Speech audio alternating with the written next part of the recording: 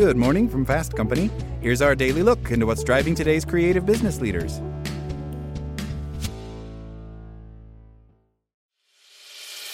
As a longtime foreign correspondent, I've worked in lots of places, but nowhere as important to the world as China.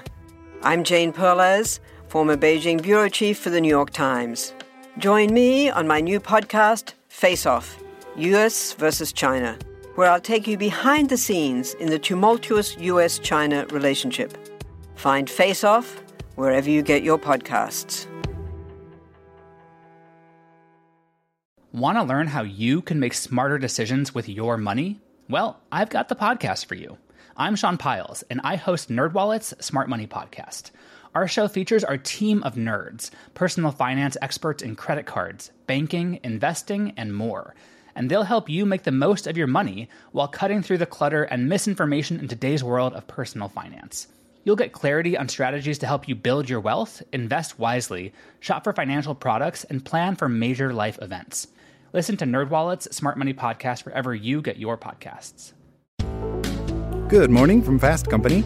Here's our daily look into what's driving today's creative business leaders.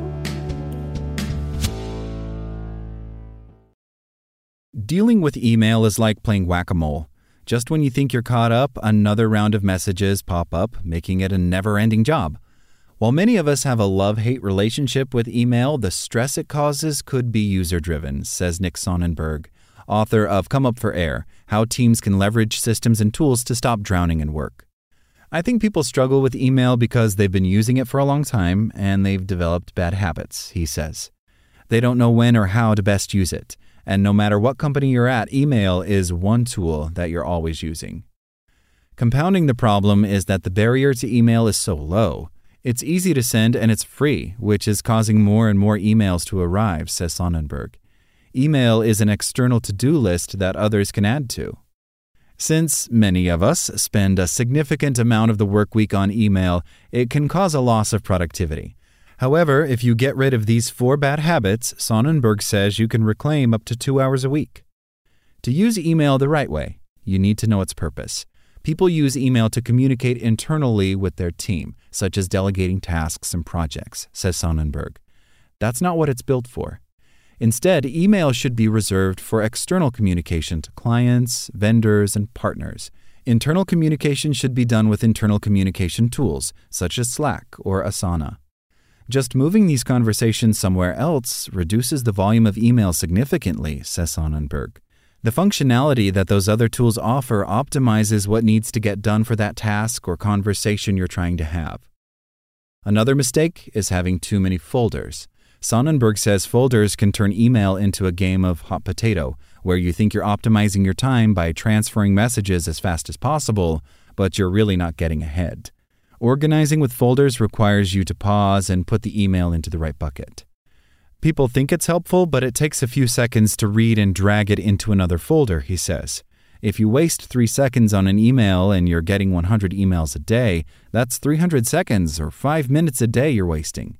By the end of the week, it's 25 minutes, and by the end of the month, it's almost 2 hours. When you need to find an email, you'll then need to scroll through a folder, which takes more time. Instead, Sonnenberg suggests optimizing your email for the retrieval of information by archiving them. To find an email, you can simply search by name, date range, or subject. Reserve folders for things that aren't easily searchable, such as product or restaurant recommendations. Sonnenberg also doesn't recommend deleting emails. Instead of having to decide if an email is deletable or better archived, archive them all. If your email storage becomes full, Sonnenberg suggests searching for the biggest files in your archive and deleting a few of them to free up space. And a lot of people misunderstand the concept of inbox zero, making the mistake that zero is about how many emails are unread, says Sonnenberg. Zero means read or unread, he says. It's how many emails are in your inbox. Just having hundreds or even thousands of emails in your inbox is distracting. Plus, Sonnenberg says it's hard to know what you've dealt with and what you haven't. Instead, he suggests dealing with email by adopting a RAD system, which stands for Reply, Archive, or Defer any email that you get.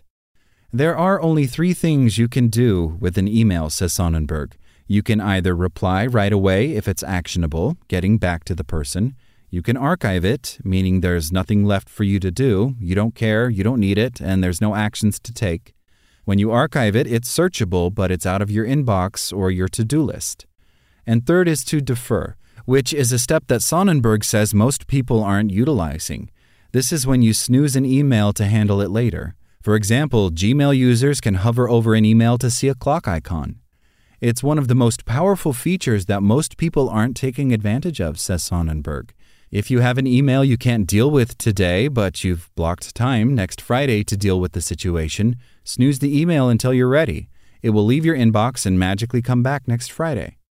For example, it may be driving directions to a workshop you're attending next month, or information you need to give to someone that you'll receive after a meeting you're having in 3 days.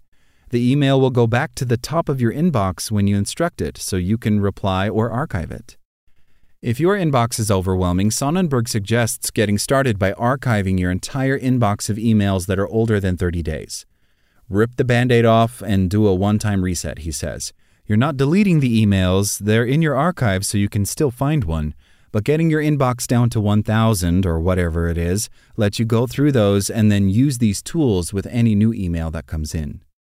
One simple technique to reducing email is to recognize its boomerang effect. Essentially, every time you send an email, there's a high probability that it will come back to your inbox in one way or another. The more emails you send, the more you're going to get, says Sonnenberg. When you think this way, you can start to think a bit more critically about what really needs to get sent or if it should be sent in another tool. All of these small actions add up. That's all today from Fast Company. Talk to you tomorrow.